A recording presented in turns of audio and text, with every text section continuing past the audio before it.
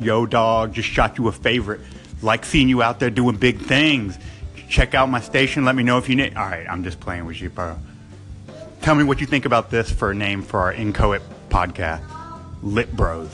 You with me? Lit Bros. Speaking of getting lit, look at you finishing War and Peace like a big dog. YOLO. YOLO. So many people have that on their list, but you went out and did it. That's what I'm talking about. Now you're moving on to F. Scott Fitzgerald, Beautiful and the Damned. Haven't read that one, read a few others. Halfway through Tender is the Night on my side, but I'm a big fan of The Other Side of Paradise. You really got to check that one out. Main character, Amory Blaine. He's like a proto Holden Caulfield. In fact, I got to think Salinger must have been influenced by that book when he wrote Catcher in the Rye.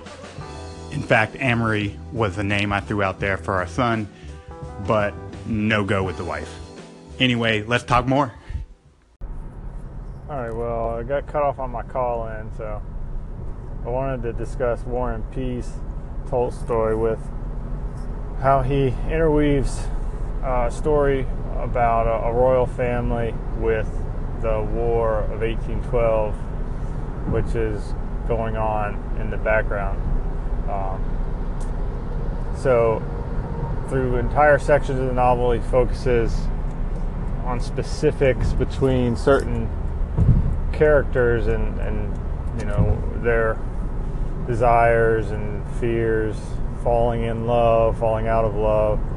So this very intimate personal experience. And then other sections of the book are almost like war stories where it's just describing movements, battle movements, soldiers and generals' plans. So you see this almost, you have this feeling of history in the novel with Napoleon marching east. One of the great events in the book is the burning of Moscow, and Tolstoy just does an excellent job of leading into it, of explaining it. You can tell he is attempting to spurn a lot of preconceived notions about what had appeared already in his time to be the historical perspective. He tends to take a lot of assumptions about what happened and challenge those. Really well written. And the novel, the characters are very dynamic. They're very easy to get connected with.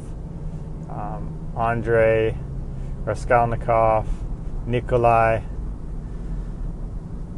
Pierre, just some very, very personable, likable characters, and the families. So, while it is a heck of a novel, and most of it will probably go by the wayside, the biggest, I think, for me, the biggest takeaway was that book occurred, or when he wrote it, that he set that time up to be during Napoleon's terror and his reign, marching east, and the event of all the citizens having to leave Moscow, or being urged to leave, and you know, a lot of them torn between whether they're going to or not, and a lot of the royalty in the book go to St. Petersburg as their kind of alternate place, and he sets that up pretty interesting too, to show Moscow's burning and the royalty are in Petersburg as if nothing happened, you know. So it was probably only a horse ride away, you know, maybe half a day, but he sets that up really nice, and I mean, just excellent writer, just really detailed, in depth. Some scenarios while Pierre is in prison after the war, and just the way Tolstoy describes him sitting around a fire, and how he chose certain words to explain the fire. Just really good overall. At some moments hard to follow, hard to keep up with on audio format, and listening to it a little quicker. There's some French here and there. Oh, and that was another interesting thing, that the Russians at that time seemed to be infatuated with like French culture. It seemed very pervasive in their society, and so that was neat. Pierre actually spends the time in France, and that comes up to play kind of neatly with the point where Pierre is confronted by French soldiers while he stays on in Moscow. There's some interesting scenes where Pierre goes back into a city. He wants to be heroic, because actually his goal, nebulous as it was to assassinate Napoleon, because he was led to believe Napoleon would be in Moscow that day, but he kind of gets sidetracked. And you just need to do like this.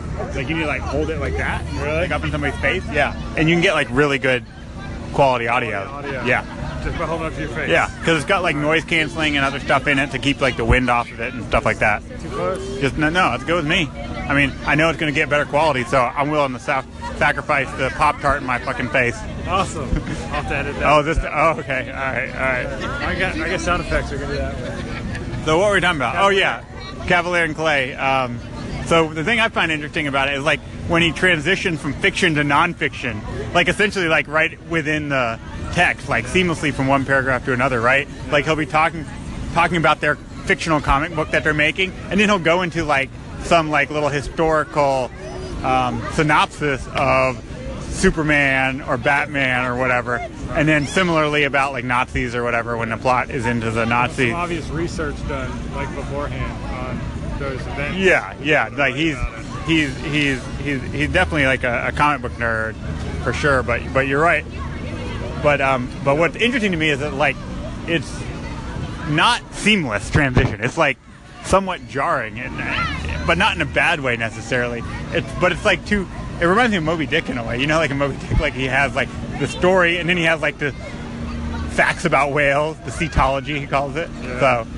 So it reminds me of that a little bit. Like here's a story about comic books, and then here's some like well-researched information, interesting stuff, interesting nonfiction. Yeah.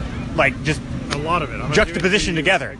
Well, they're put together, not like without transition. Right. Yeah, like separated. Yeah, and in Moby Dick, at least they were separated by chapters usually. Like the cetology was a separate chapter, but he did some. But in Cavalier and Clay, it's like one paragraph and then nonfiction and then back to fiction. Yeah. I just find that interesting. Yeah. And scene. And over.